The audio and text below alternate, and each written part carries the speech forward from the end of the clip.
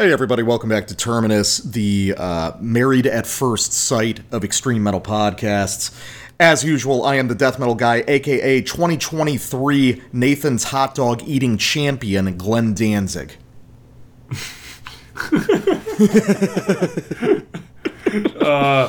And I'm the black metal guy, aka tactical gym shorts. That's what I'm wearing at all times, really.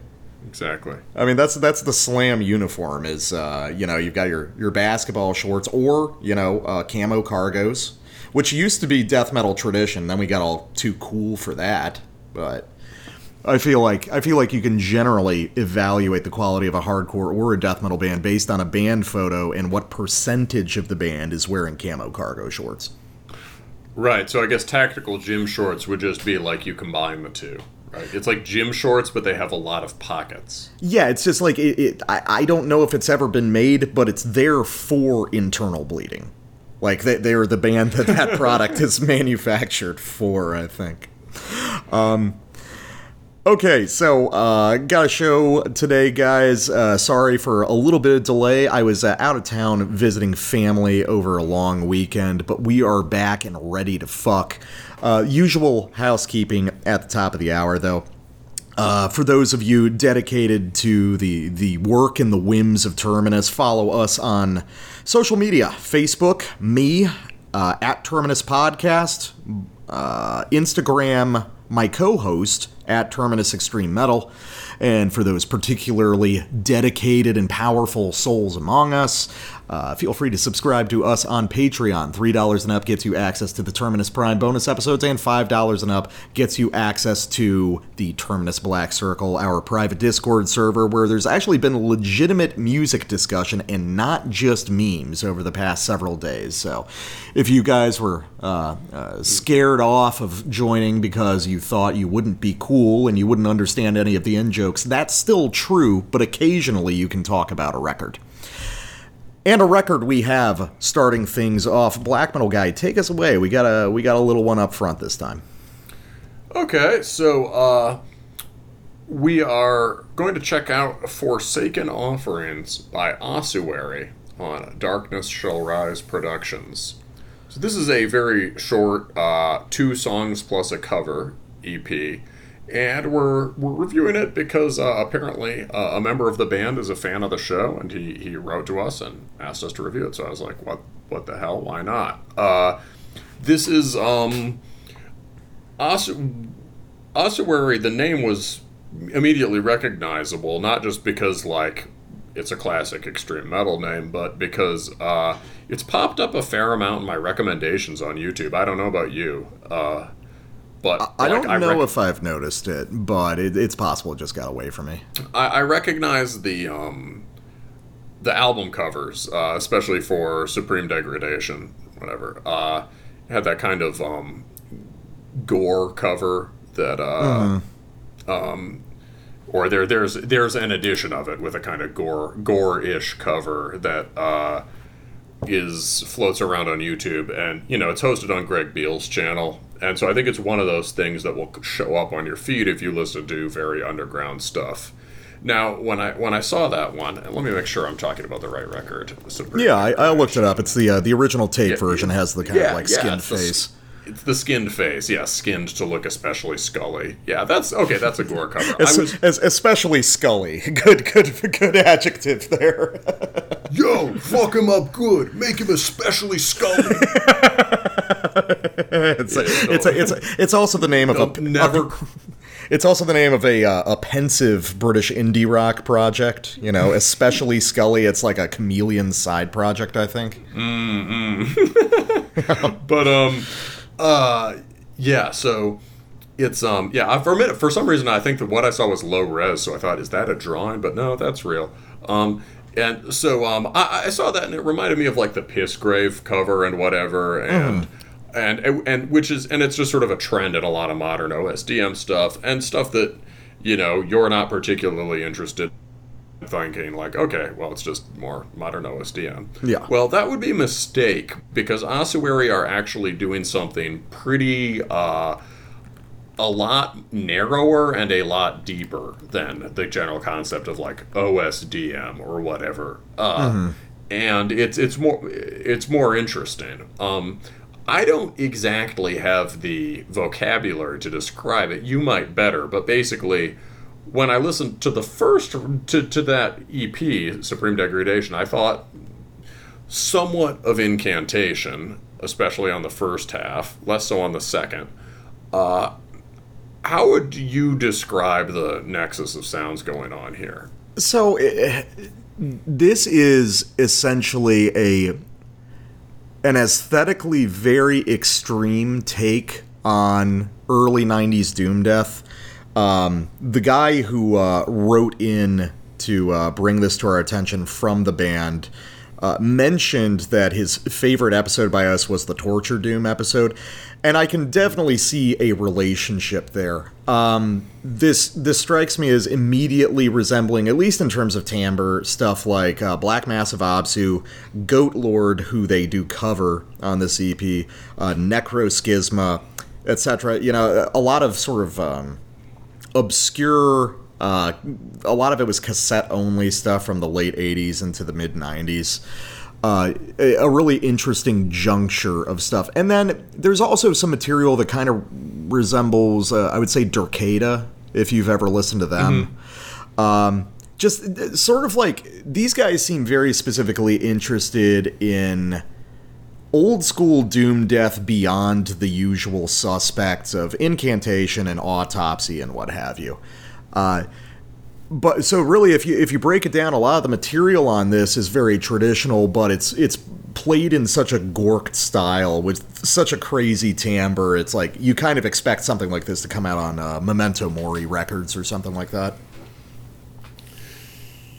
Yeah, it's so the last, so I guess, yeah, the most complete recording thus far is that last one, or is that, 2019 one, Supreme Degradation. And the interesting thing about it was the first half, I sort of accidentally listened to it preparing for the show, and it turns out to have been good background research. The first half was pretty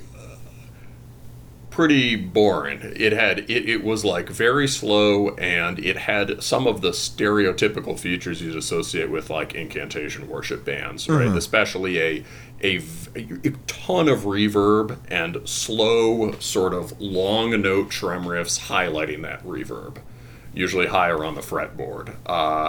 And it wasn't that interesting. And then on the second half, it sounded like the band just woke up. Mm-hmm. And suddenly you got the songs were still, in a sense, doomy, but they moved much faster. They tended to be driven by downbeat double pedal thrash beats. Mm-hmm.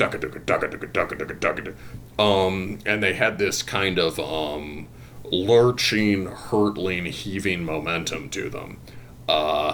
And there was a fair amount of detail on the riff writing throughout, but especially on the second half. And a lot of just interesting little turns being put in things. And a cool feeling of just parts sort of crashing into one another and stacking on top of one another. And this new EP seems like a synthesis of those. Like, if somebody had asked me back then, what would be the best direction for this band, I'd just like to say, like, do songs 3 and 4, but more of that. Mm-hmm. But Ossuary are more stubborn than that. They really like the slow stuff too. So it seems like they have like this EP is focused on lower tempos for the most part, but it has the more dynamic songwriting that you heard on the second part of the last one. Mm-hmm. So, yeah, these are pretty densely plotted songs. Yeah, densely plotted, detailed doom death. And something that stands out to me about it would be that they are really good at transferring momentum from part to part, no matter how slow they are. The parts are all written together, and it's not just that there's a cool or unexpected transition. You get something of the last riff, something of its energy gets carried over and added on in the next one. There's a cumulative build-up going on. So, the first track is, I think on average, probably the slowest. This is Forsaken Offerings, parentheses, to the Doomed Spirit. That's a pretty bleak song title, right? You're making an offering to a spirit, but the spirit itself is going away. And we're going to start about 40 seconds in.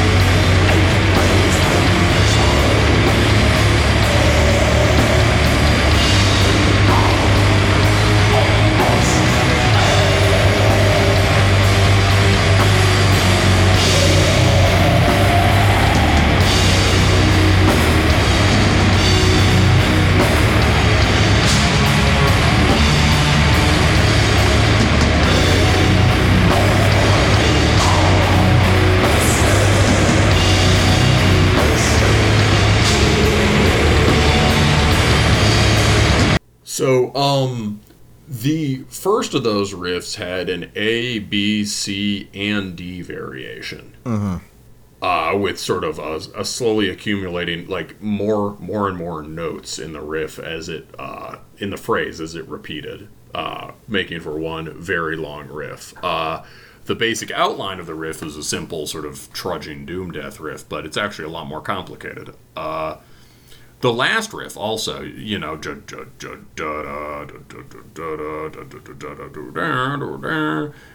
even just the way it ends by, instead of resting on the it drops again in a kind of unpredictable, rapid way. I don't know, you could hear, right, how the third riff was the slowest. But it had a sort of, it had a lot of weight behind it from the previous riffs. The slowdown was, it was a very heavy slowdown. Well, they're kind of, they're playing with the perceived tempo of the music through these sort of odd shifts between 4/4 and 6/8. They're slipping between those two on a pretty regular basis, and they're, you know, your perception of the tempo gets warped around it, even though the quarter note pulse is actually the same the whole time. So that's pretty cool. It's a good way to play around with a sense of pacing without having to remove yourself from the doom conceit. Yeah, that's true. The last one, yeah, it's more like, it's like a super slow, like a halftime waltz thing. Yeah, it's and it's unusual somewhat. There's 3/4 and 6/8 figures aren't even that common in death metal of this era, especially not recreations of it. No, it would definitely be the doom death bands that did that primarily. But what's also interesting to me, though, with this band is just doing a little bit of background. I realized that two of the guys in this band are in Jex Thoth, which is sort of a psychedelic-tinged trad doom band on I Hate Records, which I was a little bit familiar with. So that kind of surprised me, but I think that brings into clarity some of the ideas being worked here, and that this is another example of a doom death band that is concentrating pretty heavily on being a proper doom metal band and not merely using that to indicate, death metal but slower. Right, and so for you, that would link back to Rune Magic, who we reviewed the other week. Yeah, definitely. I think that, listening to like the opening riff, or at least the opening riff from this sample on this track, you can perceive how these are something like very burly Candlemass riffs. Yeah, I can hear that. The sort of off-center waltz thing is Candlemassy. Yeah, and the sort of like keeningly, and that chugging riff with those little tritone figures in it. You can imagine how those are almost like dramatic Messiah Marcolin vocal lines or something. Mm-hmm. Yeah, I can hear that. Another band that this reminds me of a bit is Colt's Blood. Do you know them? I think I've heard you mention them before, but I'm not familiar. Yeah, it's kind of interesting. I think it's a band that like got put on pause. Let's see if there's anything more from them. Yeah, they still have a social media presence and probably still exist. But the last thing they did was a split with Earn in 2019. Mm-hmm. But yeah, Ascending into Shimmering Darkness is the one I listened to. And they're kind of difficult to pin down in that it's, I guess, technically like sludge or something, but it's really doom death. Atmospherically, it's pretty different. There's like a shade of pagan black metal in Colt's Blood. Okay. A general vibe, but it has some of the eerie reverb stuff, but it's not being used in the kind of spacey black metal adjacent way it was in a lot of the cavernous stuff. And there's triple time stuff. There is the same sort of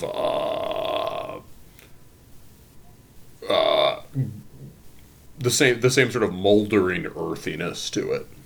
Yeah, that sounds pretty fun. I'll have to check that out. Let me play another song. Let me play the other original track on this EP. This is called The Undrownable Howl of Evil. Undrownable is a pretty fascinating adjective. I like these song titles. So let's just listen to this one. This one moves a little bit faster, and you get to hear some of the sort of primordial OSDM pulling away from thrash underpinnings of this, or more directly, just stuff that's a little bit like Celtic Frost or Hellhammer at its most extreme. So we'll just start after the intro here, and let's see if we can tease out some of the more heavy metal aspects on this.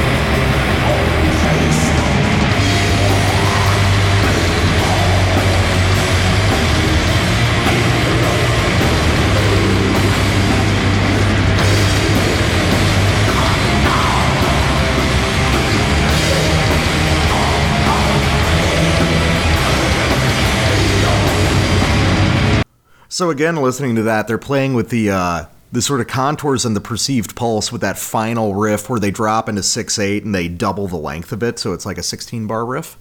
But it just feels very accelerated because it's moving at 6/8.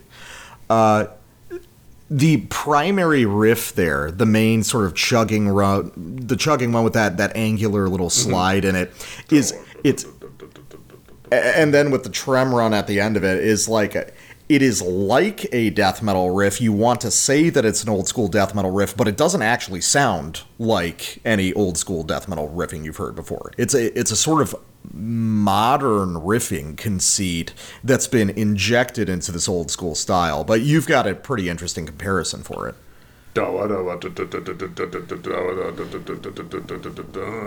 Yeah, I mean, that's really sounds like the riff to Post-Mortem off of Rain and Blood. It reminded me of the lyric first. Entering your tomb of a corpse yet conceived, tighten the tourniquet round your neck. Yeah. All right. I can definitely see that. And given the sort of like latent, slow thrashiness of a lot of the material on this EP, and maybe for the band in general, I mean, that could definitely be a touchstone. I mean, it seems like these guys are really attempting to tease out the nexus of late 80s, early 90s doom death, but as it was perceived at the time with the tools that it had available from its predecessors, to make doom death in 1990 necessitated that you use thrash parts. Just because the vocabulary was not well enough established to have convention to fall back on. And I think that in Ossuary, they're trying to recreate that condition a little bit. Well, so what else is specifically heavy metal about this? I mean, that main riff is of primary interest to me. And then, they slide into the more incantation-derived trem riffs there, even though incantation would never climb that high on the fretboard. But I find the sort of like lurching kind of stomp-oriented tempo kind of interesting. And maybe more than heavy metal, what it's really pointing to is a sort of primordial extreme metal. The stuff that we always touch on, Master Deathstrike, Cogumelo stuff, the after effects of Celtic Frost and Hellhammer, the most extreme content from those bands that got filtered down and transformed into death and black metal. It just strikes me that these guys really have their sights on styles of music that are even older than the primary genre that they're a part of. Yeah, I mean, and also I guess you could hear some heavy metal sensibility in the trem riffs there, which are not necessarily as, they're very dissonant, but they're not exactly chromatic. There's a sense of, you're hearing scales behind them, and there's gestures at sort of major intervals, and not in the just sickening major kind of way. There's like 3 or 4 really excellent, unusual trem riffs on that track, but they're easy to confuse with one another. There's a 6/8 blast part with the trem riff, which is the first one that comes in, and then that doesn't repeat. And then there's this swaggering one that's like,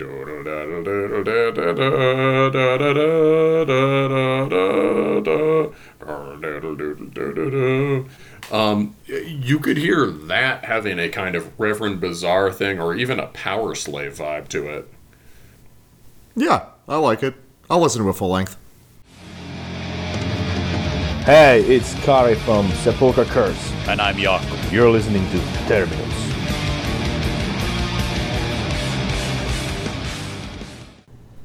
All right, guys, we are back with our first full review of the night in the form of a surprise release from a band that I'm a really big fan of. This is the album The Return by Deteriorot, released on Faithless Records, which is their own imprint, Extreme Music, and Repugnant Records. I don't think I've ever mentioned Deteriorot on the show before. I don't even know if I've ever mentioned them to you specifically, but they are a phenomenally good Very obscure American death metal band that I've had a love affair with ever since I heard them when I was a teenager. These guys are originally from Jersey, and they've got a pretty established pedigree behind them, forming in 90, getting their first demo out in 92. But then I think there were just issues with lineups or just life issues, and the first full length by the band didn't come out until 2001. Second in 2010, and now the third, The Rebirth, is out now in 2023. So Deteriorot does not release very often, and it's always an occasion I'm excited by when they do. Describing their sound is a little bit tricky. Older Deteriorot hovers somewhere around doom death territory, but I've always imagined them as a pretty even mixture of sort of New York death metal tendencies and sort of primitive Stockholm death metal style minimalism. Mm-hmm. The band has gotten faster and a little less doomy over the years, but the atmosphere still has that big streak of sort of the epic and the occult in it, which I really like. This is a death metal band that is about witchcraft and, forbidden seances, that sort of thing, which is an aesthetic that I really like. It got kind of taken over by black metal, but remember, back in the early 90s, there were a lot of dudes doing stuff more in that vein, and that's kept up. The new record is a fascinating one. I really like it a lot, but it shows the band paring back their style to make it almost even more minimal and stripped down than it already was. And it starts to connect more and more with sort of primordial extreme metal tendencies, as well as it's an interesting case where you start to realize when you listen to a band for a very long time and you track how they move through their own discography, you start to realize that there were things that they heard in it that they thought was particularly essential that maybe you didn't hear in it. Mm-hmm. So on The Rebirth, I find Deteriorot exploring a lot of the ideas that I just sort of took as a matter of course on previous records and making that the primary focus, which is really interesting. They've sort of gone a tougher route than they would necessarily have to. They could have just done a record full of big doom death bangers, and I would have loved it. But here they've tried something a little bit trickier, which we'll get into. But let's see. So, Black Metal Guy, I assume this is your first exposure to the band? Yep. Again, it has come up in my recommendations, I think, especially the first EP. No, yep. Or not the first EP. Or rather, it's the first EP after 2 demos, right? Manifested Apparitions of Unholy Spirits. Yeah, that one got picked up by the algorithm a little bit. Yeah. I've seen that one in my recs, and because it has that kind of punny name, I assumed it was new school OSDM from the punk scene, but which is completely wrong. And if anything, I guess this is where they got ideas for names like that. Was not familiar, and this record, let's see, what struck me about it? I like stuff that is very minimal. This is shockingly minimal even to me. This is extremely stripped down music, especially for death metal. There are the goal seems to be to write the riffs with the fewest notes possible and to write the most, and to write the to write archetypal riffs, not in the sense of like the legendary riff, but almost just to play the bare bones of certain fundamental death metal riffs. Mm-hmm. It's skeletal, right? Yes, it is. I mentioned. Should we get into it now? Maybe let's get into it. We'll get to the samples in a second. The other thing I was struck by was you had suggested this sounds like Stockholm death metal somewhat, right? And I didn't hear it at first.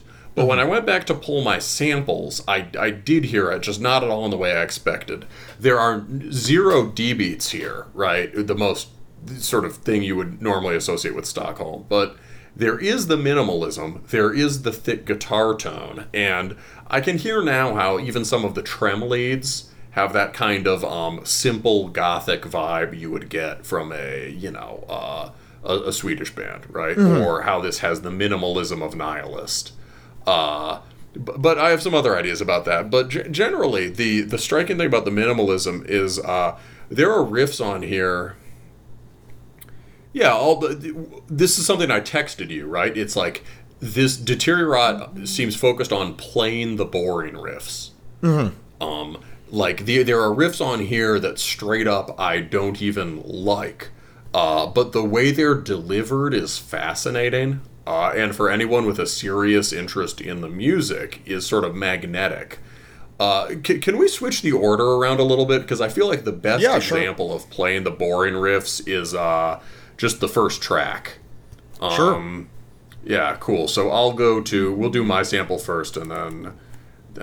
Oh wait, but you wanted to play a sample of their oldest stuff first. I got ahead of myself. Yeah, real quick, just so you have some further context as to where these guys came from and where they're going. I wanted to play something off of that first EP, Manifested Apparition of Unholy Spirits. This record, this little 7-inch, opens with a song called The Afterlife, which is probably top 5 favorite death metal songs of all time for me. Like, hearing this song as a teenager massively changed what I thought about death metal and what I wanted to do playing it and stuff like that. It is just... It starts with, sort of a spooky synth intro, and we're going to come in about half a minute in, right as the opening drum fill crashes in, and we hear some of the just gnarliest, heaviest doom death riffs of all time.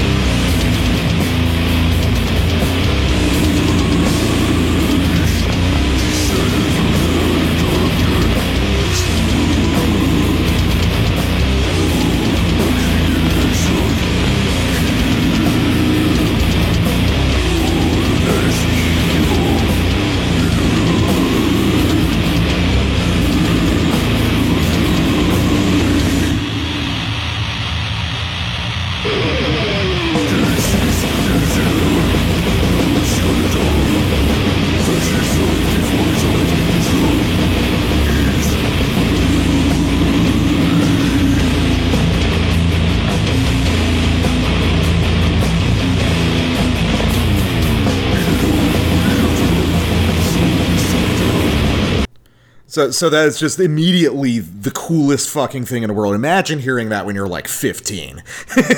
Oh man, you're not ready for that when you're 15. No, you're not. It ruins your whole life. That song derails your future. But what always gets me about that main riff, that loping doom death riff, that it's the pinch harmonics that are inserted in there.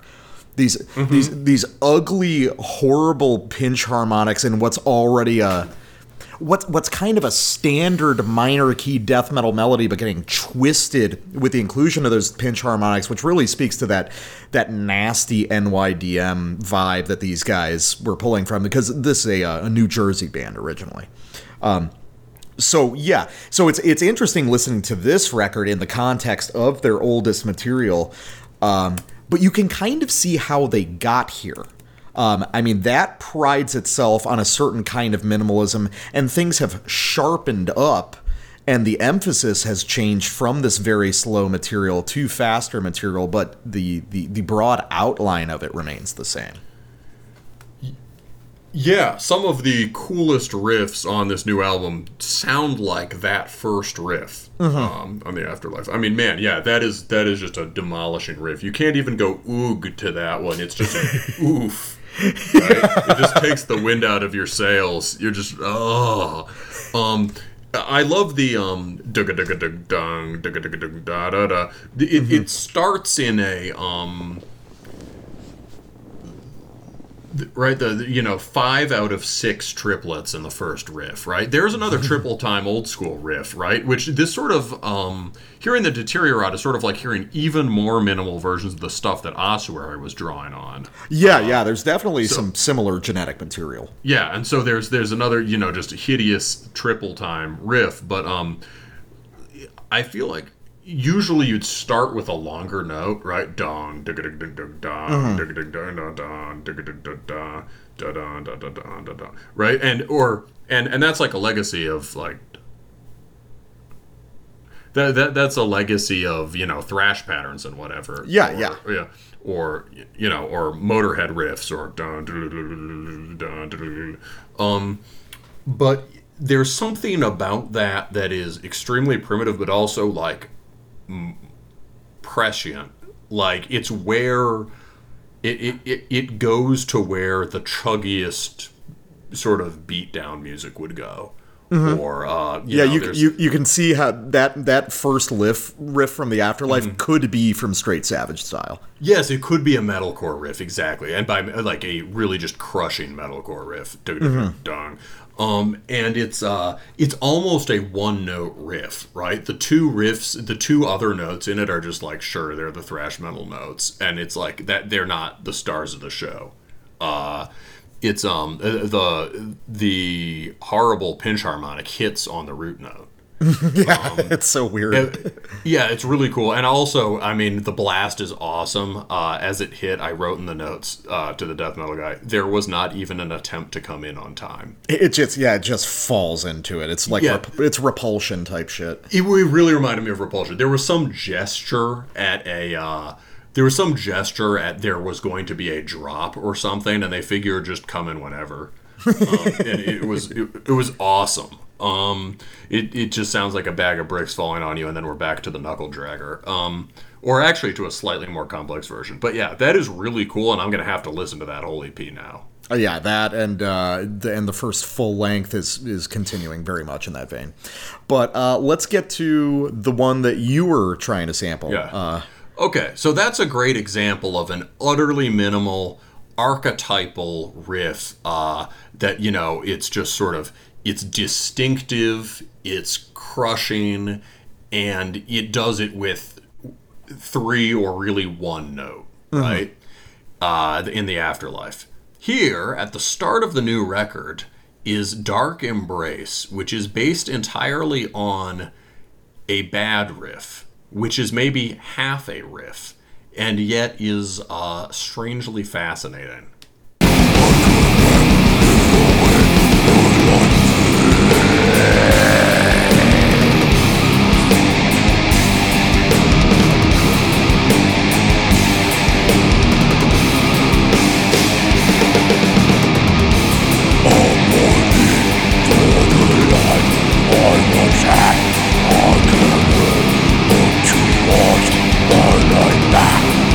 My life is no more.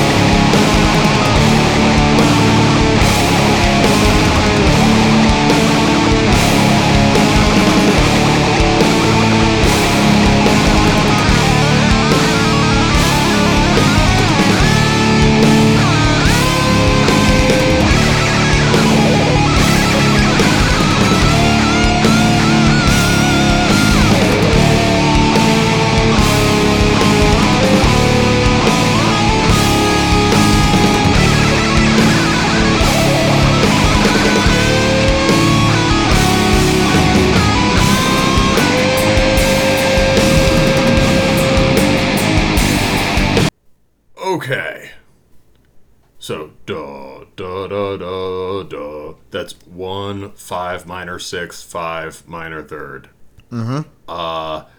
And it happens so quickly that it suggests there's going to be at least a half more of the riff to go, right? It's almost like the wind-up phrase in a longer riff. Yeah. Duh. And then it just stops. Yeah, you expect the natural thing to do the semitone down response part. Or semitone up, or like something, yeah. Or some sort of completely different phrase that changes, changes the shape of the riff. Instead, what it sounds like is the first time you reached for a guitar and played a phrase that sounded satisfyingly extreme metal. Yes. Right? That could be the first time I played something that made me think of a black metal riff. Like, oh, that sounds a bit like Emperor. Okay, I guess those are the chords to keep hitting. And this happens, yeah, just in this in this sort of almost it's almost a casual way of organizing them rhythmically, right? Just like up, down, and yet he insists on it, and he rubs our face at it.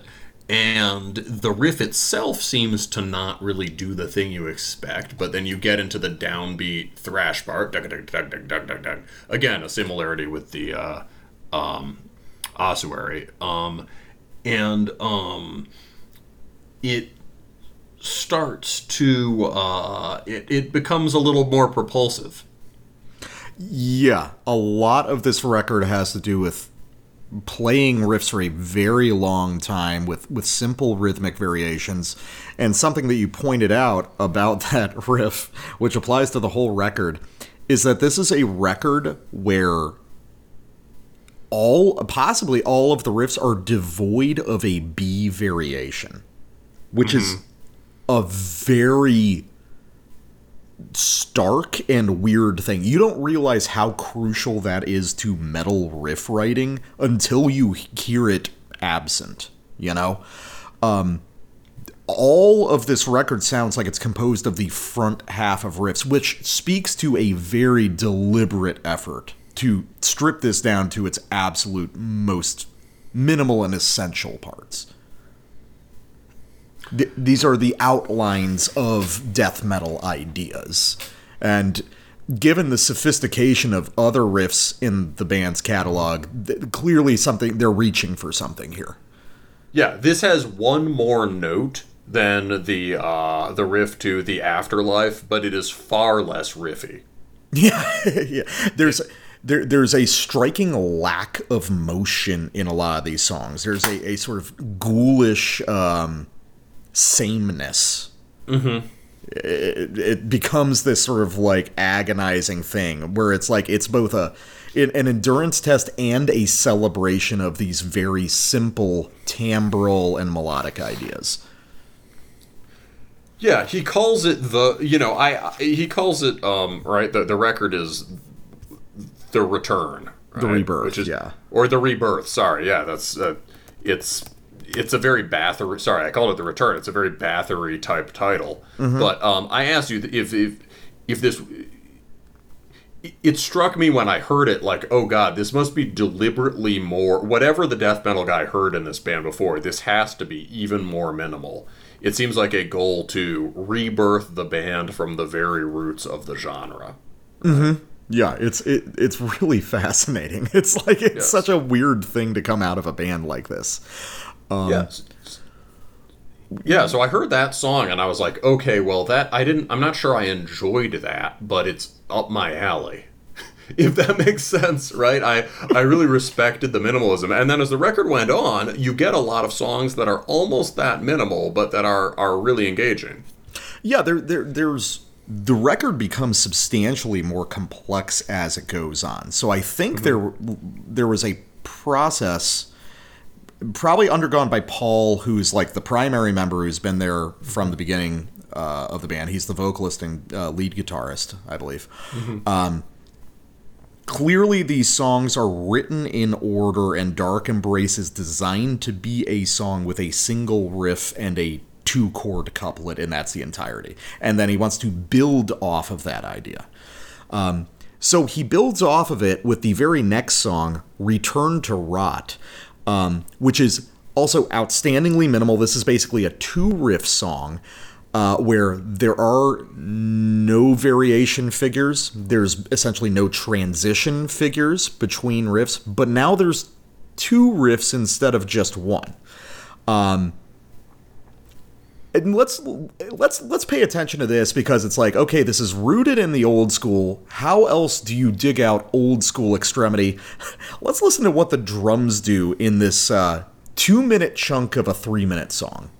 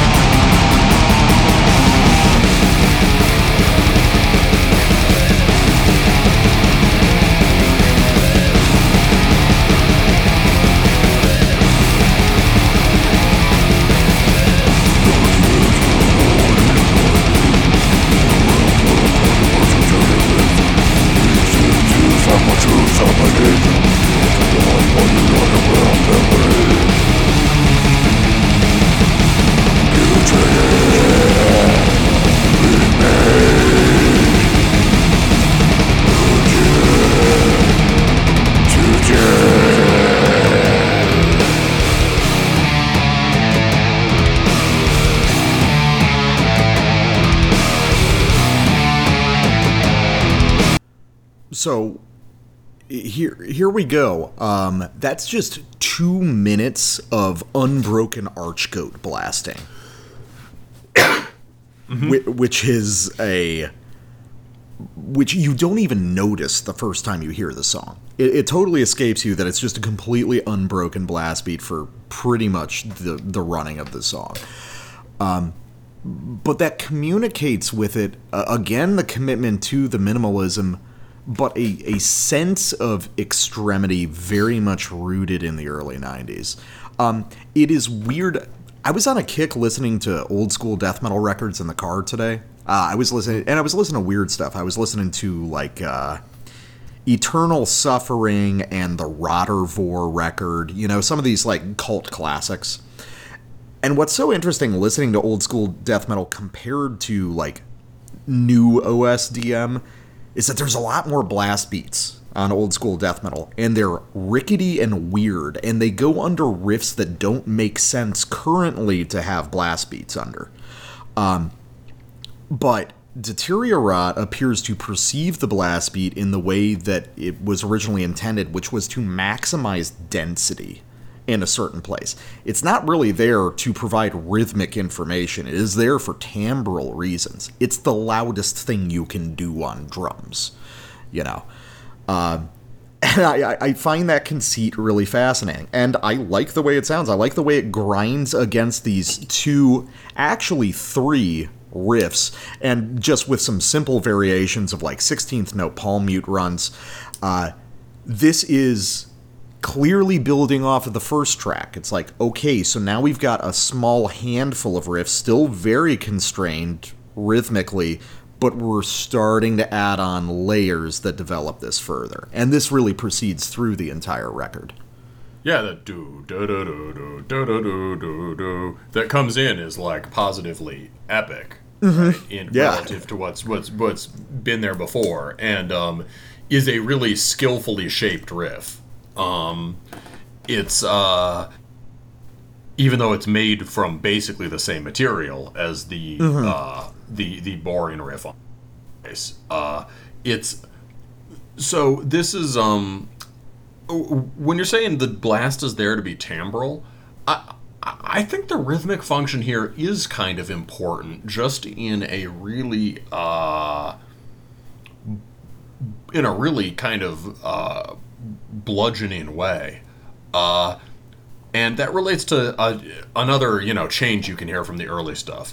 There's been a huge increase in the musicianship, obviously, from that super primitive EP, right? And that should go without saying. But it's interesting when you hear that much development in musicianship being directed to music that's even more minimal. Yeah, it is. This is so much cleaner and more clinical in a way. Right, and you could become a much better musician, but still decide to record your music in a really ragged, shoot-from-the-hip way, right? You could play music this could be recorded. You could play this same record in a really garagey way, and you'd still hear the improved musicianship. It just sound very spontaneous or drunk, right? Yeah. It would sound like a master record in that case. Right. And in this case, what you're getting is just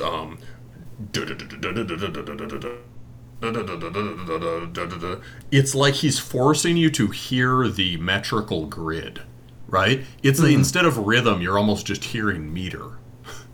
That is true. There is something extremely geometric about it's weird because early death metal riffs are, just by virtue of the way they're played and recorded, so ungeometric.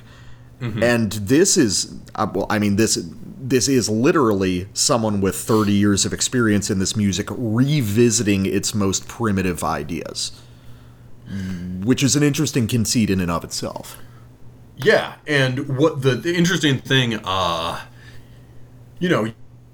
great example of it on the sample you played from the Afterlife, but, we all know it, right? If you're tremming 16ths or fast over a blast beat, the rhythm, obviously you can get a lot more mileage out of having a ton of rhythmic control, right? But you don't have to. You don't have to have a lot of... You can kind of fake it. And sometimes that sounds cool. Sometimes it sounds sloppy. Sometimes it just doesn't matter, right? But there's, whether we're a half beat behind or exactly where the beginning of is or whatever. These things, small variations don't really matter, might even add to it. In this, what he's doing is he's committed himself to just entirely rigid 16ths, 2 lines there. It's not like there's a riff that has pedal point palm mutes. There's just one that's playing only mutes, right? On the 16ths, and the other is doing totally uniform, clean melodic trem over it. It means that you fuck up. And he's not fucking up, and he's landing exactly on the downbeat. And still, just because of the syncopations in the 16ths, just like variation in where they're placed, the built-in asymmetry of that last big lead, it still has groove. It still loops itself in a way that the first riff really doesn't. Though the riff to Dark Embrace does not, right? But once you get to da da da da da da da da da da da, that has internal groove and it cycles back on itself. Yeah, no, it is really remarkable. It takes a lot of time and sophistication to make death metal this minimal.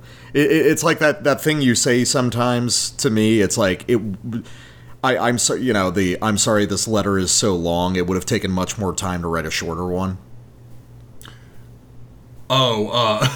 What?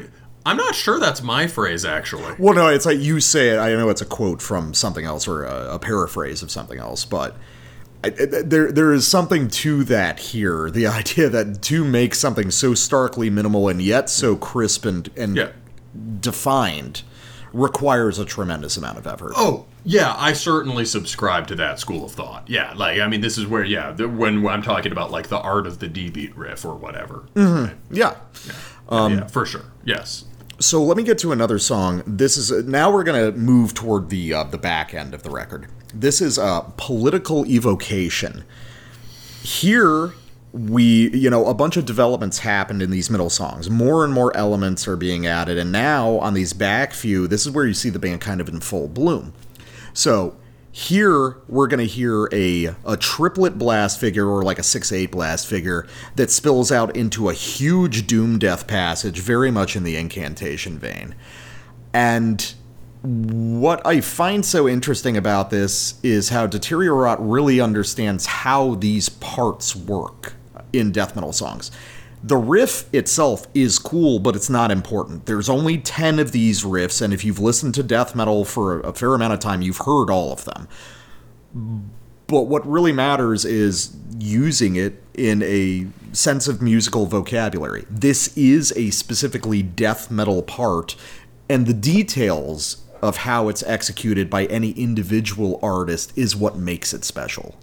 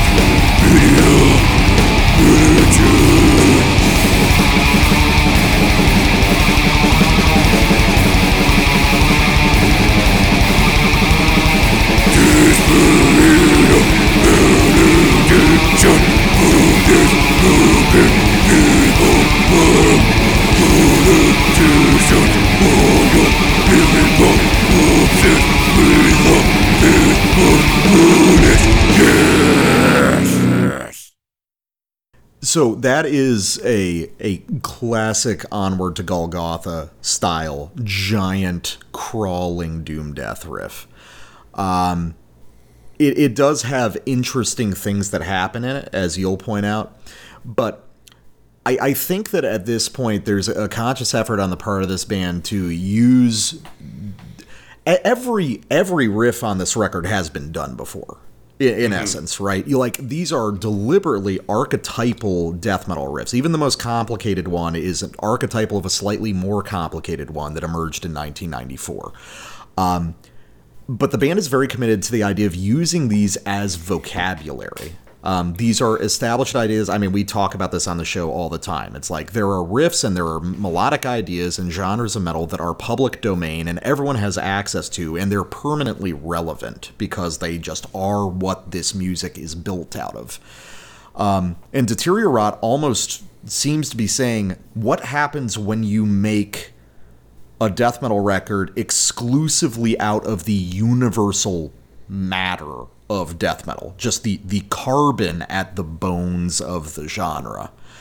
And what you get is something that is, it has a tremendous amount of personality and dark energy that comes from its lack of personality. You know what I mean? Almost like a take on how the insanely sterile, dry atmosphere of certain brutal death metal is its atmosphere. Something similar goes on here at Deteriorot, of just the broad universal darkness of early death metal applied in this very clean and deliberate way on this record.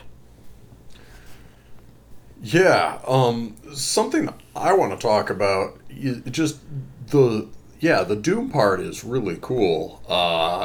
And you're right to point out, sure, that this has probably been done before by incantation and all that, but like it starts out there's a thing that happens on this record where, like, because he'll deliberately refuse to do something, then he can do it in an equally deliberate way, right? So that first riff on the record that I talked about in the first sample, right? One thing you might do with that is deliberately change its shape on the second half. Completely sort of change its configuration. Take it in an unpredictable direction, and that's what he refuses to do. On the track you sampled with that on that first track you sampled with the constant blasting, he does a different thing. He takes an initial fragmentary phrase and he repeats it. He does that thing where he changes the root note, maybe slightly changes the intervals, and that's the second half of the riff, and it's really heavy. In this case, he sets out a really predictable pattern. The beginning of the riff is just like chromatic ascent. It's like the riff to Hellhammer's Messiah, but backwards. Extremely just sort of like, okay, great, he's climbing the scale.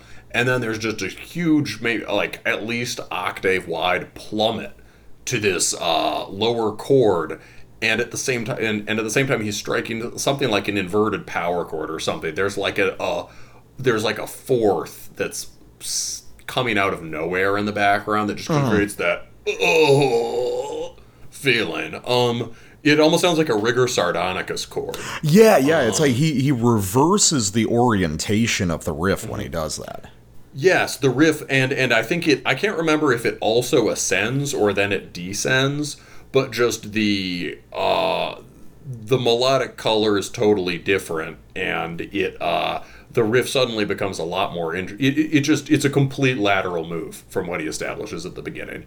Even if you would start out with a chromatic ascent and tweak it in some way with a turnaround or whatever, this is just the opposite. It keeps being quarter notes. It just becomes a fully developed long phrase from that, and there's this very dramatic thing that happens in the middle of it. So that is cool. Yeah, and it would not have the weight that it does on music that was more cluttered with ideas. For sure. Yeah, I mean, the minimalism of this music makes every change have outsized significance within the context of the song. Yeah, and so we've talked about that, and that loops back to the structure of the record in general. It's basically paced to gradually intensify. There's probably a significant upping of the ante or complexity just around the mid of the album with the rebirth, maybe. And that's where, like, the Swedish side of the record becomes more apparent, I think, when on listening back. Like, I listened to that track. The trem riff in it could be a slower Stockholm riff on an Entombed or Dismember record. Yeah. And so I started to hear what you mean, but it doesn't really ever sound like the classic Swedeath. But then I heard this song, Reanimate, towards the end of the record, which is right after, this is track, I did them out of order. This is right after track 5. After the Rebirth, which is maybe kind of the turning point, we get Reanimate, which is far more lively than anything that's come before it on the record. I guess because it's reanimating. And you'll hear there's a kind of Swedish death metal going on here that is maybe not necessarily the one you'd expect, and it's really heavy.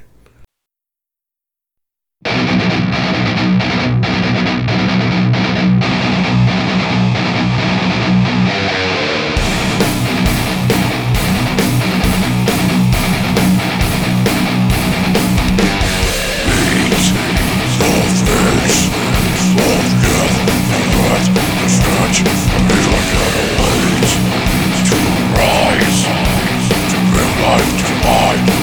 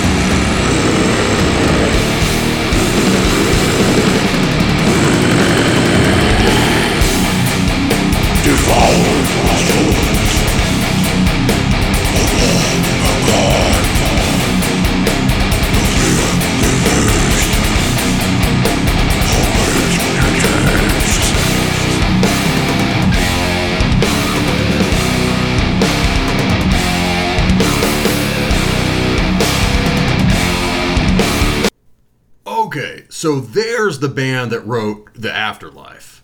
Mm-hmm. It's the same five. There's the main, that really catchy chug riff.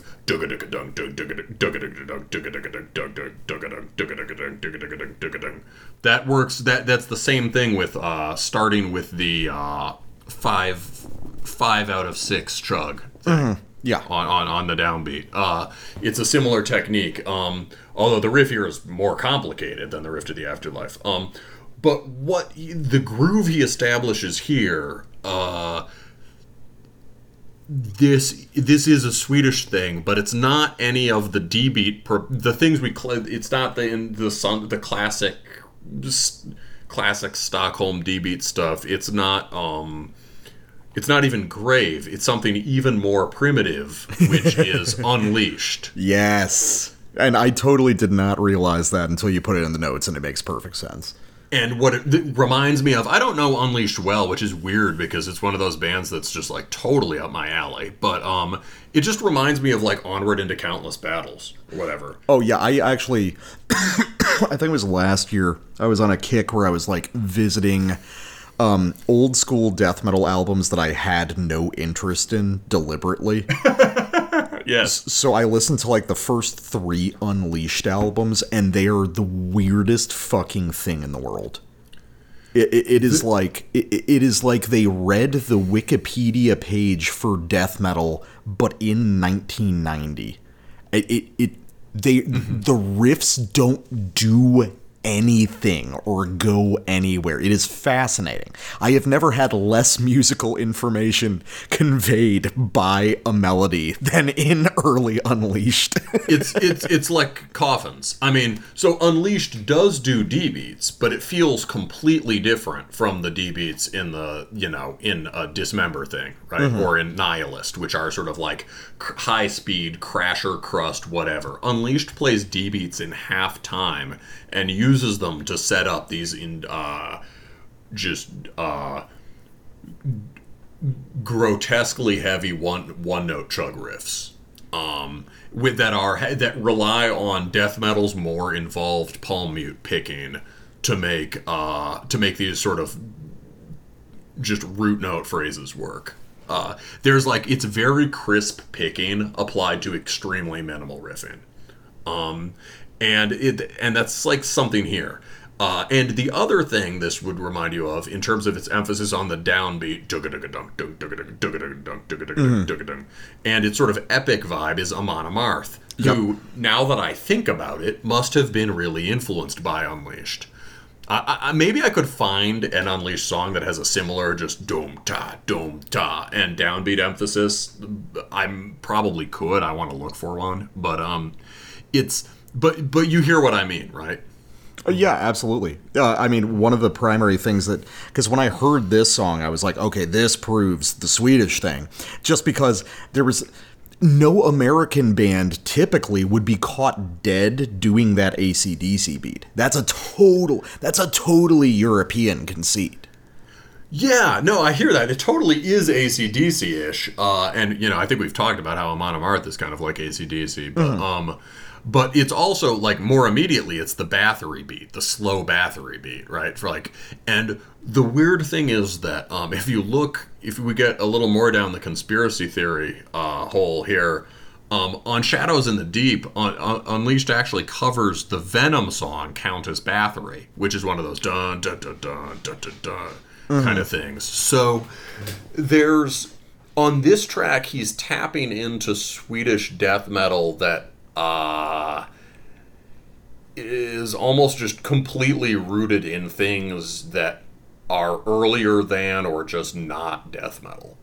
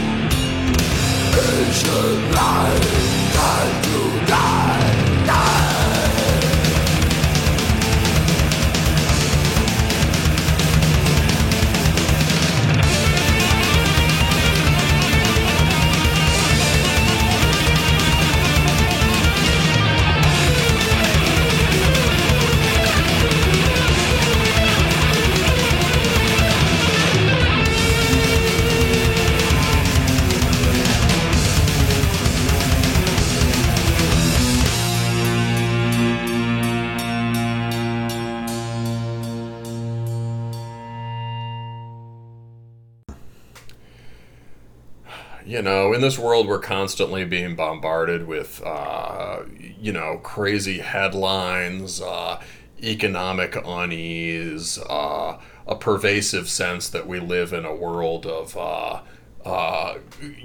crystalline stained glass lies refracting our every perception.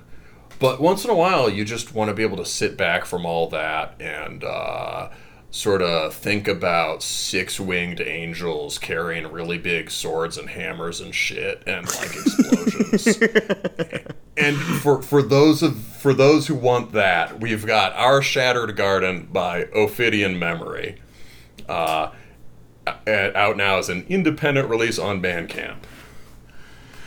So, this is a very old school Terminus review in that it is, I saw this on the internet, it had a cool cover, I was pleasantly surprised by the music, and we're reviewing it. A classic, yeah. Yes, and it is, it is pretty far outside the wheelhouse we've established for ourselves. It's an underground release in that it is very independent, and, it's all one guy. However, it's really drawing on high-budget mainstream metal from the early 2000s. And some more underground bands from that time, right? But what was interesting was the name checks on the death metal promotion channel. It's, somebody mentioned it's influenced by, like, Blood Red Throne. For fans of Blood Red Throne, the Black Dahlia murder, and like early Dark Tranquility or something. And I was like, well, I like numbers 1 and 3, and I kind of like number 2, and it'd be interesting to hear how that kind of, melodeath that's actually metalcore sound would translate into a more serious death metal context. And that's exactly what this gives you. This is thoroughly informed by a metalcore aesthetic from the early 2000s, or probably also deathcore and the contemporary tech death that sort of sounds like that. Mm-hmm. But what riff by riff, what you get is a kind of flamboyant, epic death metal that balances otherworldly riffs with really engaging chug. And it's just pretty cool. I find it very enjoyable, and the interesting thing is that although the informing sensibility is coming from metalcore in a lot of ways, a lot of the riff work is just sort of impeccably death metal riffing, although very much on the melodic side of death metal. Some people call this a blackened death record. That is odd. And I think there are, of course, this guy's very obviously aware that black metal exists and listens to it. There are a few straight up black metal riffs on the record. But when people say that, what they really mean is that there are sort of riffs with scales. It's not all strictly chromatic, right? Yeah. There's consonant riffing. What? Doom is when you play the chord slow. Yes, exactly. There's consonant riffing here. There's some sort of like epic Dorian stuff, but there's also kind of odd exotic modes being used. And probably chromatic melodies that are still melodies. Mm-hmm. And there's and maybe a bit of a sensibility from 80s goth rock at work. And that's all stuff you can do within a strictly death metal framework. And a lot of the epic riffs we now associate with black metal were pioneered by bands like At the Gates, Sentenced, Dissection, and Dark Tranquillity by 93. Early Dawn. So really before they started finding their way into Norwegian and Swedish black metal guitar technique. The first, maybe Gorgoroth in 94 would pick that stuff up. So this is, it's sort of very epic fantasy death metal. But it's also very kind of listen really loud in a car and bang your head on the way to like the pizza place. Yeah, I like that. That's a good description. Yeah, it's definitely got high art ambition with low art immediacy. Yes, I would say the sort of the thing for this band is like right now where this is sitting is, I would say, like really fun video game with surprising depth. Mm-hmm. And we can talk as we go on about if this guy wants to produce a record that sits alongside, the arty death metal and black metal that he obviously likes, and the sort of the canonical records that inspired him, how he could do that. But so death metal guy, I know in a way you're much more familiar with the base material of this record than I am. And you had recently referenced Blood Red Throne, saying that I would like them on the show. So what do you make of this? So I listened to this record while I was on vacation. I queued it up and I started it, and 30 seconds in, maybe a minute, I was like, this is the band that every cool metalhead guitar guy in my high school in the mid-2000s dreamed of doing.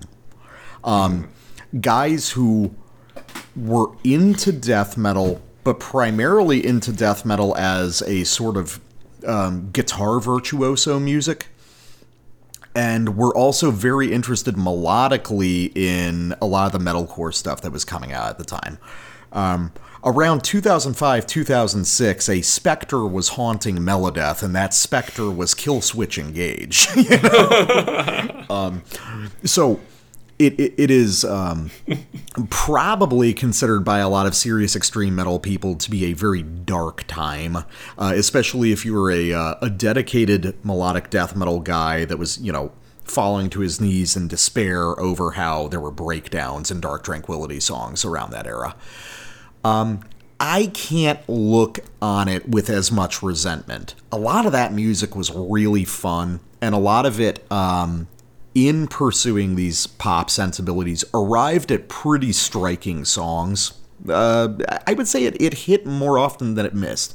Certainly, you are not listening to it for the same reason that you listen to quote unquote proper death or black metal, but it was mostly intended to be a further attempt to create a mainstream style of metal, and to a certain degree it worked.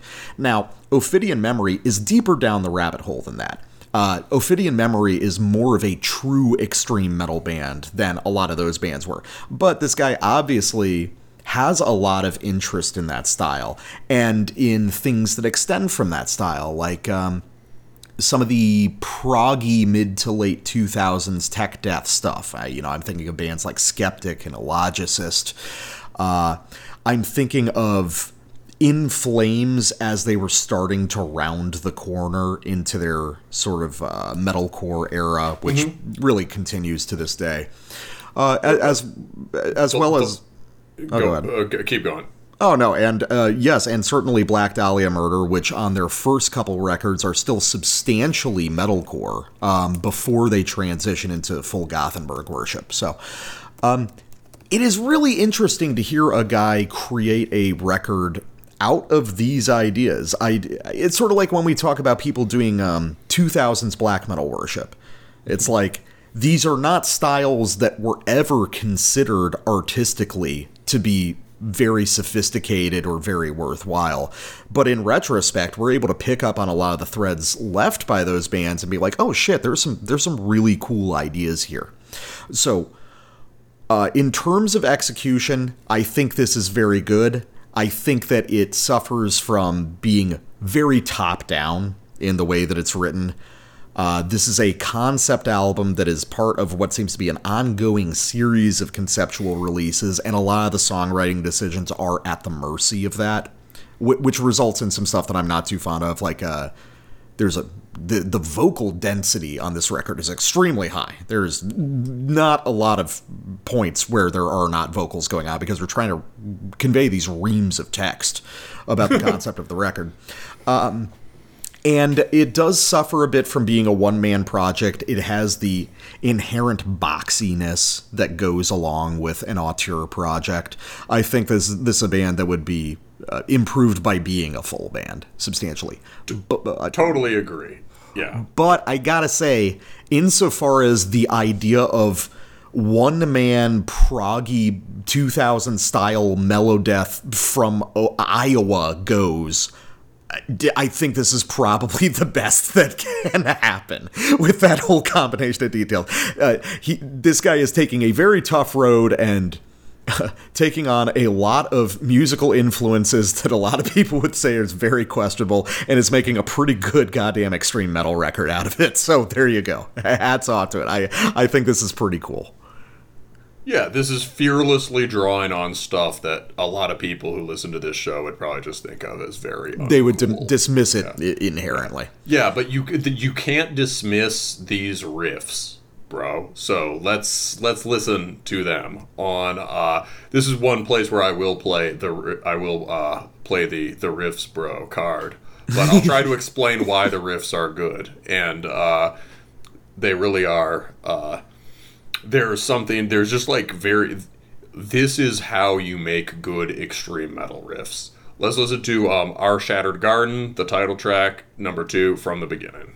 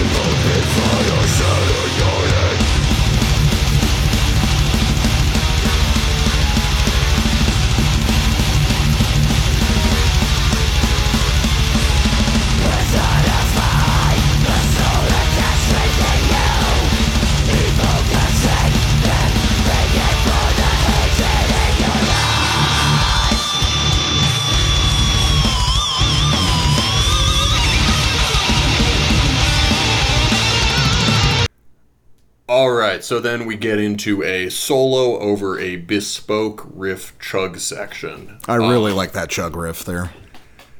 Yeah, it's what do you like about it? I just like the I like the immediate proximity to metalcore, like 2000s metalcore, that huge negative space in the chug there with the rapid fire picking patterns. I've always been a sucker for that stuff, and it's cool to fill it in with a big keening, Kerry King solo. Yeah. Jug, jug, jug. And it's got like a cool turnaround in it that gives it a little more, a little more specifically metal character. And yeah, it's what you can do over a breakdown like this instead of like, instead of the usual thing. So that's cool. And then the previous riff is really cool. This is that's one of the only places where you can hear these are black metal chords, right? Those are obviously the dark funeral chords. But what that really sounds like is if you're using those chords in a pedal point thrash riff with the downbeat snare, that's like necrophobic on Dark Side. So very far to the death metal side of the Black Death spectrum. Yeah, this song specifically is perhaps the most Euro traditional death metal of all of them. Yeah, so let's talk about, in some ways, like, the real statement of intent is that first riff, right? It's blasts with, 16th chug, just like,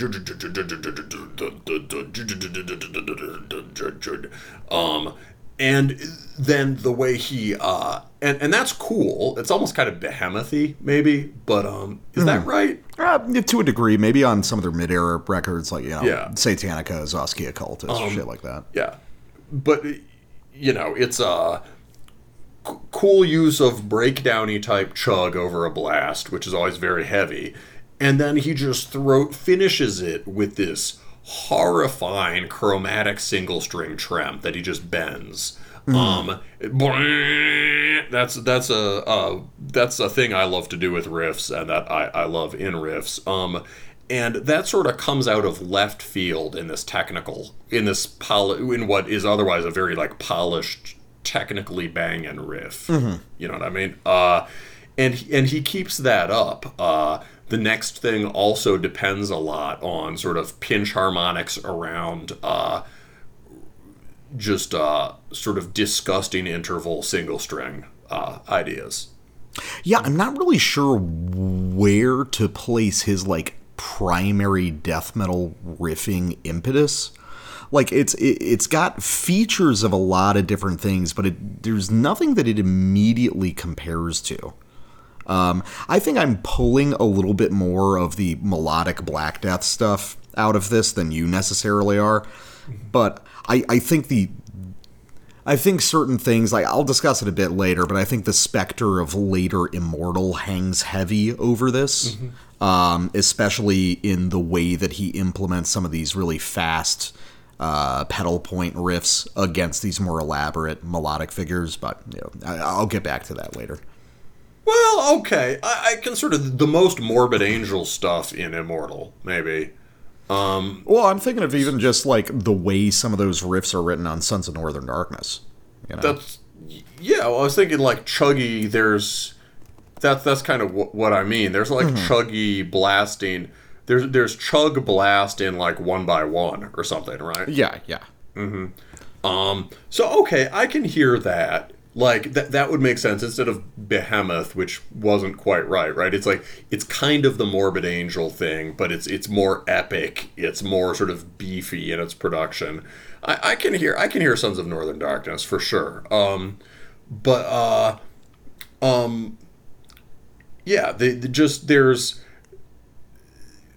I guess the stuff he does with the keening single string stuff is almost incantation technique, or the things we would stereotypically associate with them. I've got an idea for where that comes from. That you're talking about that slow bend single string thing. Yeah, which he does all over the place. I'm telling you, there's a lot of places to pull it from, but he's pulling it from Bleed by Meshuggah. Because it fits exactly in with the array of other influences on display. And the fact that this has a real, like, musician-y but modern nerd quality to it, that is a specific place where you would take that technique and build more ideas out of it. So...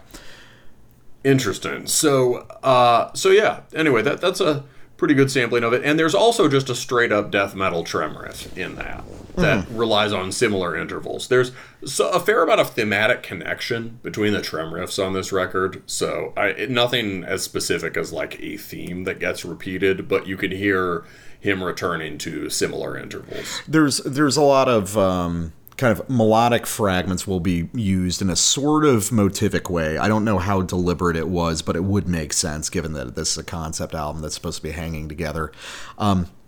Really, one of the things that makes this record tricky to talk about is that he does a lot of different stuff, and a lot of these songs are kind of self-contained.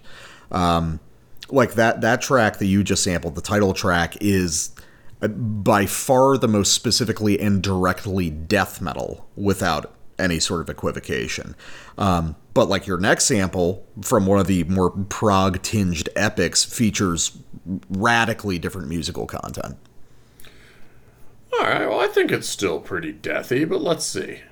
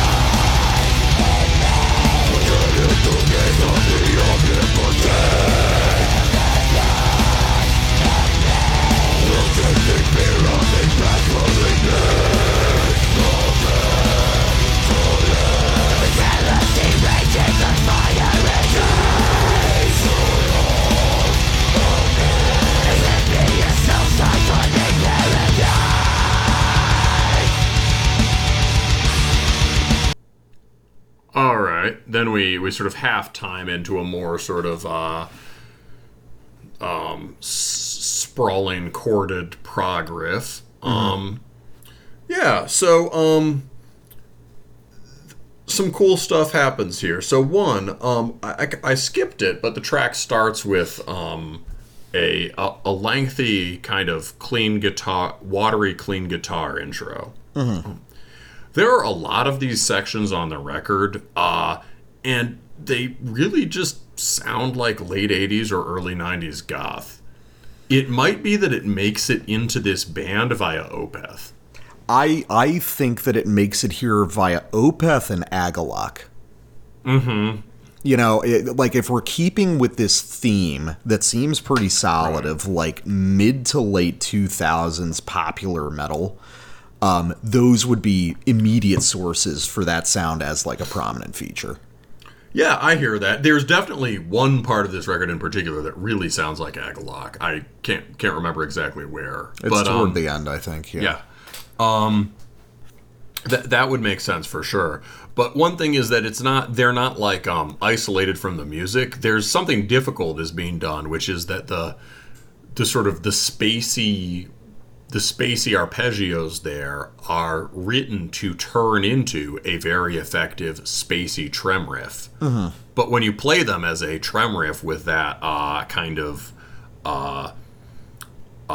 burly single string tone, all the dissonance is brought out. Dum da dum da dum. It has this kind of tonal openness to it that speaks to the proggy side, but it sounds nasty. And I think one thing, I guess that one of the binding strings that keeps this record really extreme is what he's able to do with the single string riffs. Yeah, I think that's where the heart of this music really lies, is in the most intricate and dynamic single string work. Mm-hmm. This guy as a guitarist is really interesting. He plays around with a lot of ideas and a lot of techniques, but for me, some of the stuff that I'll sample in a little bit is going to be like, there's a couple things he does a lot of things well on guitar, but there's a couple things he does at like almost master level. And I really kind of want to warp this project around those, like really fixate on those, because as it stands, this is a guy who has a pretty good grasp of about 10 ideas, but a brilliant grasp of a handful of those. And I think if we just shifted the focus over there, like, albums would trim down and be better for it. Because I think, personally, the shorter songs on this record are far and away stronger than the epics. Well, I kind of enjoy the whole thing all the way through. Okay. And I might not notice, part of it is I might not notice certain, like this track, the last track I did, Esoteric Menagerie, it's a very long track. A lot of things happen in it, and you could make an argument that the last half of the song, although very cool thrashing stuff, doesn't necessarily follow, or that some of the stuff before it repeats unnecessarily, things like that, right? I assume that would be some of your objections. But when I listen to it all the way through, I almost don't really think about the track breaks. Yeah, I mean, this whole record progresses pretty smoothly. It feels like a very unbroken idea, which, I think that this is probably a very good execution of the concept album format, which is, I think, just an inherently difficult thing no matter what. I agree about that, and while we're on that subject, I mean, you could say, well, before we get there, there's one other songwriting thing I wanted to point out there, which maybe you can identify for me. Maybe it's a Meshuggah thing. But so he has this cool kind of abrasive trem riff, and then you get a chug thing. And again, it does the metalcore thing of using negative space, right? There's da da da da da da da da. But then the negative space drops out. It gets a lot denser, and it sort of, you think the emphasis is going to fall one place, but it falls like before the beat or after it, and it's very heavy. It's almost like there's more, and it sounds like there's more chugs per beat, more chugs per beat than you're expecting. Like even more subdivisions. It's not just like, it's not just like there's like a flam thing or something. Is that a Meshuggah thing? I think that he's getting certain ideas from Meshuggah. That's not exactly a Meshuggah thing, but there's like a conceptual similarity at work. Basically, what he's doing is, he's got a chug-oriented riff, and then about halfway through the riff, he hits a big open chord and creates that negative space before the chug resumes. We all do that in our metal riffs. Sure. But what he's doing is he starts playing with how quickly the chug returns. He's got maybe the first time he comes around, he leaves maybe 3/8 notes open beyond the held chord, and then he starts bringing the chug back earlier and earlier. So you've got this simulation of the note density increasing when really he's just filling the previously absent space. But it kind of warps it warps the riff around that inflection Right. point, and you get kind of weird results out. Oh, and he's starting the chug not at the beginning of a measure or halfway through it, but he's Yeah. starting it on like eighth or quarter note subdivisions in the middle of the measure. Yeah. So the density isn't actually increasing; he's just restarting it sooner, which has something to do with a lot of Meshuggah stuff, and the way they will drop their sort of chug arrangements in cutting across bars and such. It's a very sophisticated way to do something retarded. Yeah, it is. Like, it's a really a gloriously retarded chug passage. You just think it's going to chug, and then it gets even chuggier. Exactly. And that's very satisfying. And in moments and the blend between that and the kind of lofty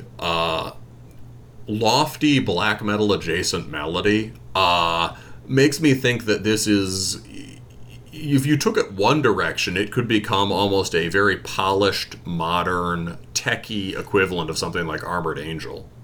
Yeah, I can see that same sort of like no rules principle of how to create extreme metal.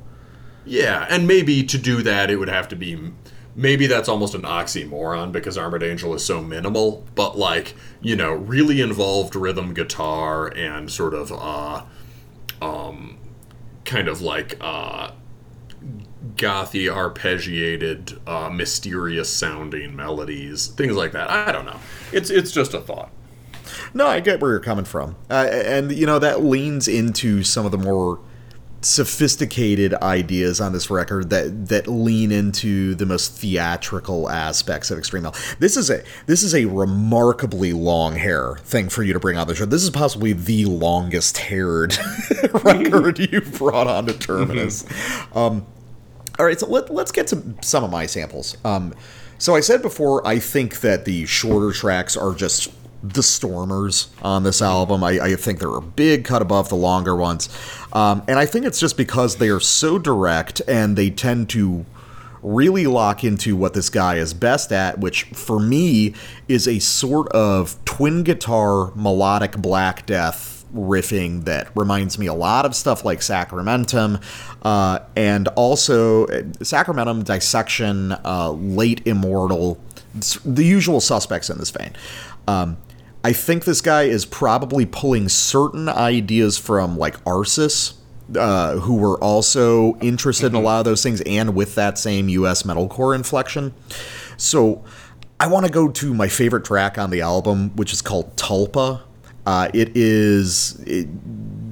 It's right in the middle. It's the middle of the album. It's the fourth track. It's one of the shorter ones at just 5 minutes, but Jesus Christ, when I heard this one, the barnstorming of these first couple minutes and the riffing, like, this is what kind of converted me on the album.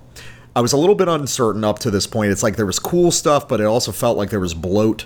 And then I heard Tulpa, and I'm like, here we go. I want this guy to just do this all the time.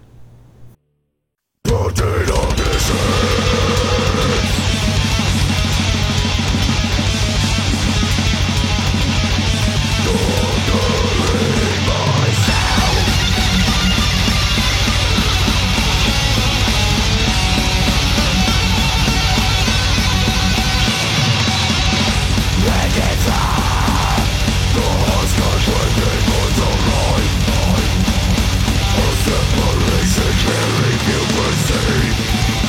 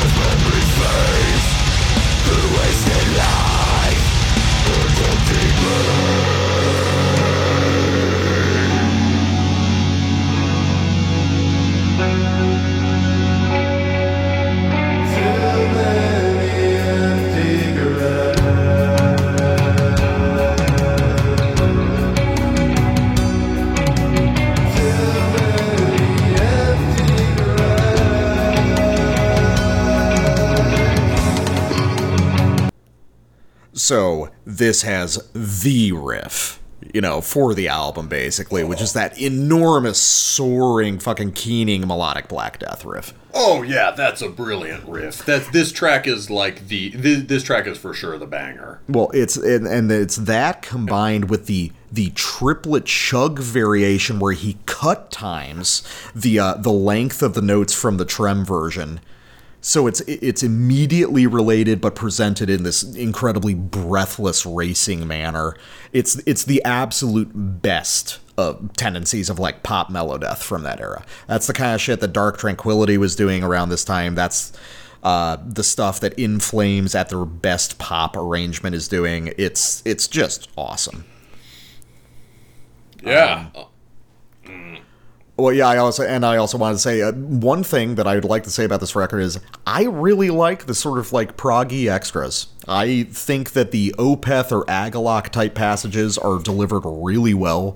I like this guy's sort of rough-hewn, clean vocals, and I like these watery, gothy, clean guitar lines, and I think they dovetail really nicely with the other melodic material on the record. Yeah, I really enjoyed them. They're honestly like something. They have some of the. I'm not sure this is a direct influence, but there's a really unique feel to certain extreme metal in the early '90s that has goth bleeding into it, to the Peaceville stuff, and also to Tiamat and various things like that. And this almost is like the most blissed out parts of those bands. Well, there's also parts of this record that really channel like Hanging Garden type stuff, sort of like Hot Topic goth metal ideas from that era. Yeah, for sure. And like the latest, the older Hanging Garden sounds more like the Peaceville stuff. So I was thinking of the most recent one, yeah.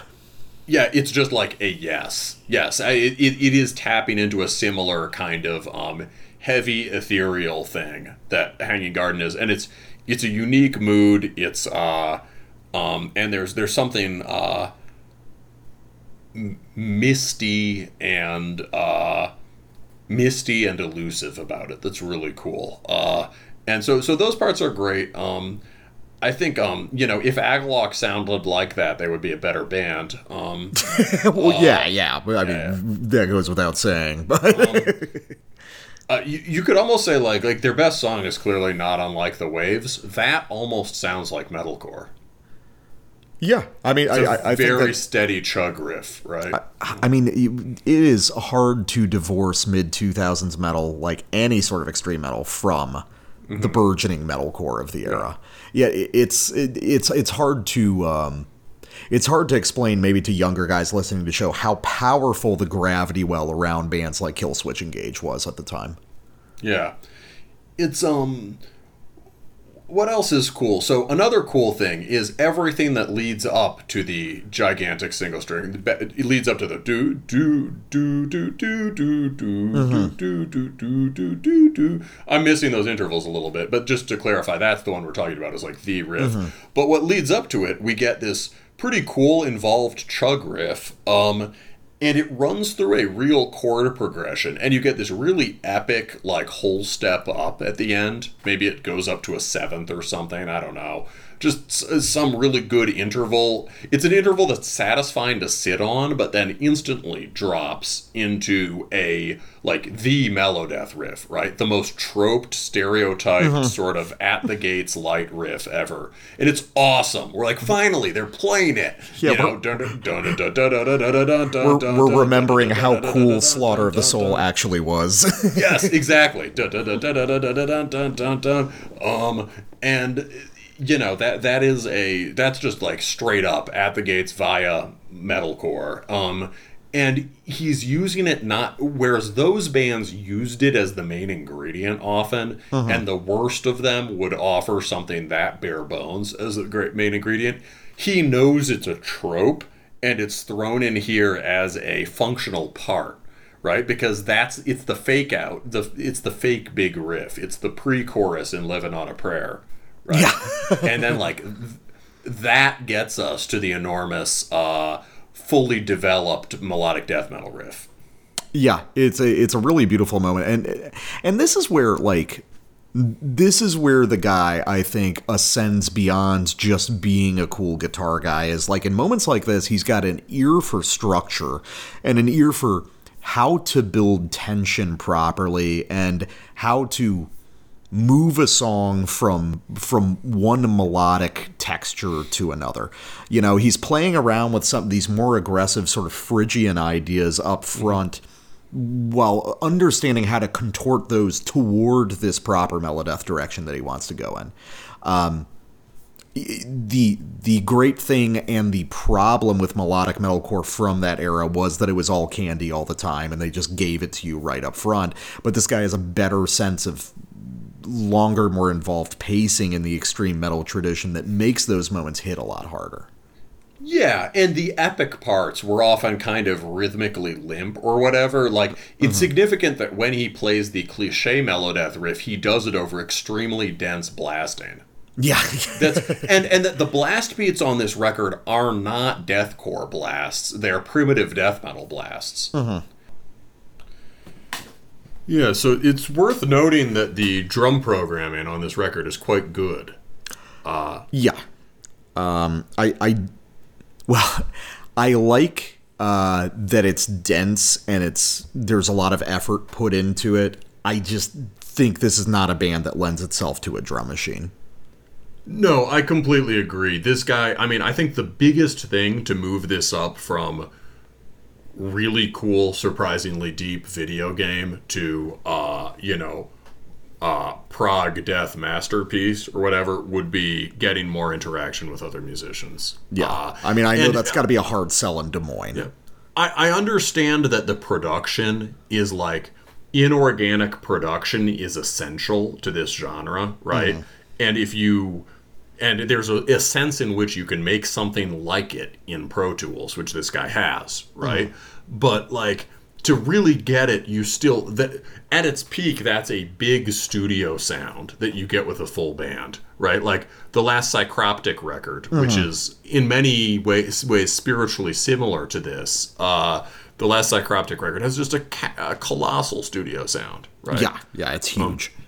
You could also dial back the as with the latest Psychroptic, right? This has those deathcore vocals. You could dial back the layering and distortion. The vocals will be heavier if you just let them stand on their own merits. Even if you think that your growls aren't as brutal as they could be or whatever, it doesn't matter. The point is the immediacy of it. Yeah, I agree with that also. I think this guy... I think this guy would only benefit by taking this project further, involving more people, and offloading some of the stuff like production work to other people so he can concentrate on what's most meaningful. For sure. So one more sample. This is off the track Vengeance Devouring, which is on the longer side, but I really like this one. And this one is a really good example of how important sort of stadium black metal is to this band. You know, Late Immortal, affiliated probably later stuff like Abath solo material and Dissection, shit like that. I like it when he goes into this mode, and I think that it links up pretty well with like the storming, twin tremolo riffs. But I want to point out there is a kind of riff that occurs on this. It occurs a couple times in this sample, and it was just the weirdest fucking thing to hear in this context. So let's play it and just see if the listeners at home can identify what I'm trying to point out.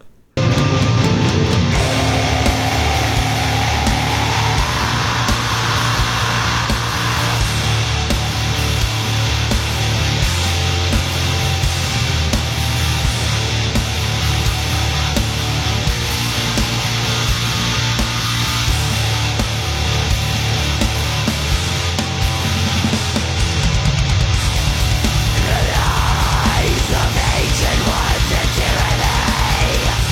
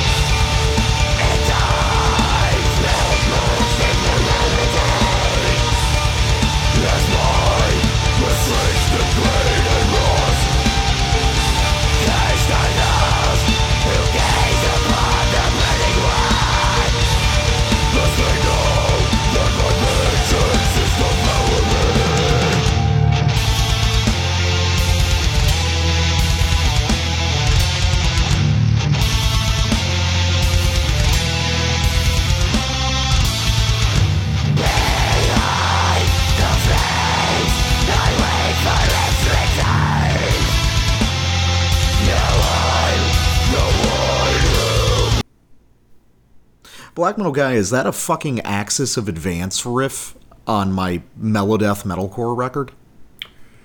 Yeah, it sounds a lot like Axis of Advance. It's way more, like, a lot of the riffs on this record, right, are, say, like, very brutal takes on proggy trem riffs or whatever, but this is a very severe, sort of barbaric sounding riff, which is odd. The other thing it sounds a lot like is the earlier kind of texturally harsher Dawn album, Ner Solan, which has more single string melodies on it. And that's a place where I find, like, okay, there's this really does verge on the on black metal feeling at certain points. Yeah, and the other riffs are presenting Late Immortal pretty directly also, I think. Yeah, once you said that, I really heard it, especially in that first riff, with that sort of like steady, slow 6/8 chug that has these simple, powerful, modified powerful power chords, simple, sort of heroic modified power chords on it. Right, that's really like Sons of Northern Darkness. And the thing that makes it really like that record is the fact that there's a chromatic slide down at the end, which is a sort of bespoke touch linking it to the darker black and death metal that, like, Abath would put in those riffs on, like, or, you know, the sort of the slinkier harmonies on, like, Within the Dark Mind or something. Yeah, it's hard to imagine this guy having heard of Axis of Advance, but the internet's a big place now. Yeah, I think I think he could have. I mean, I think that's the thing. I think this really wants to be a full-fledged melodic dark death metal album or whatever, right? And I think that's where it's pointed. And, you know, the sophistication and the harmony and melody easily has the chops and the seriousness to do that. One thing I want to talk about, you talked about the way that having a concept album can create songwriting problems, right? It's like, fuck, we got to get all these lyrics in there, right? And like, okay, this song has to be structured around this or that event, right? The whole thing, so... The whole thing follows it's sort of a it's like a cosmic fantasy story, right? And it has that kind of world building thing where there's just the blanks fighting the blanks because they need blank, and they're, you know, just there's something a little bit in a way that isn't specific to this band, but specific to the whole style of lore building in video games and fantasy novels. A bit formulaic about it. Yeah. And that's fine for what it is, but, you know, something I talk a lot about is how extreme metal, right, one way or another, is about directness of presentation, if you want to have the epic fantasy story in the back of your head as inspiration for the lyrics, by all means do that, right? Like, we all want to hear about six-winged angels with cool swords and shit. But the more abstract you can make the lyrics, the better, right? The more imagistic, the less you obsess about getting... Death metal shouldn't be about narrating a thing that happened or narrating events, which is at second hand. It should be just giving you images of sort of apocalyptic glory.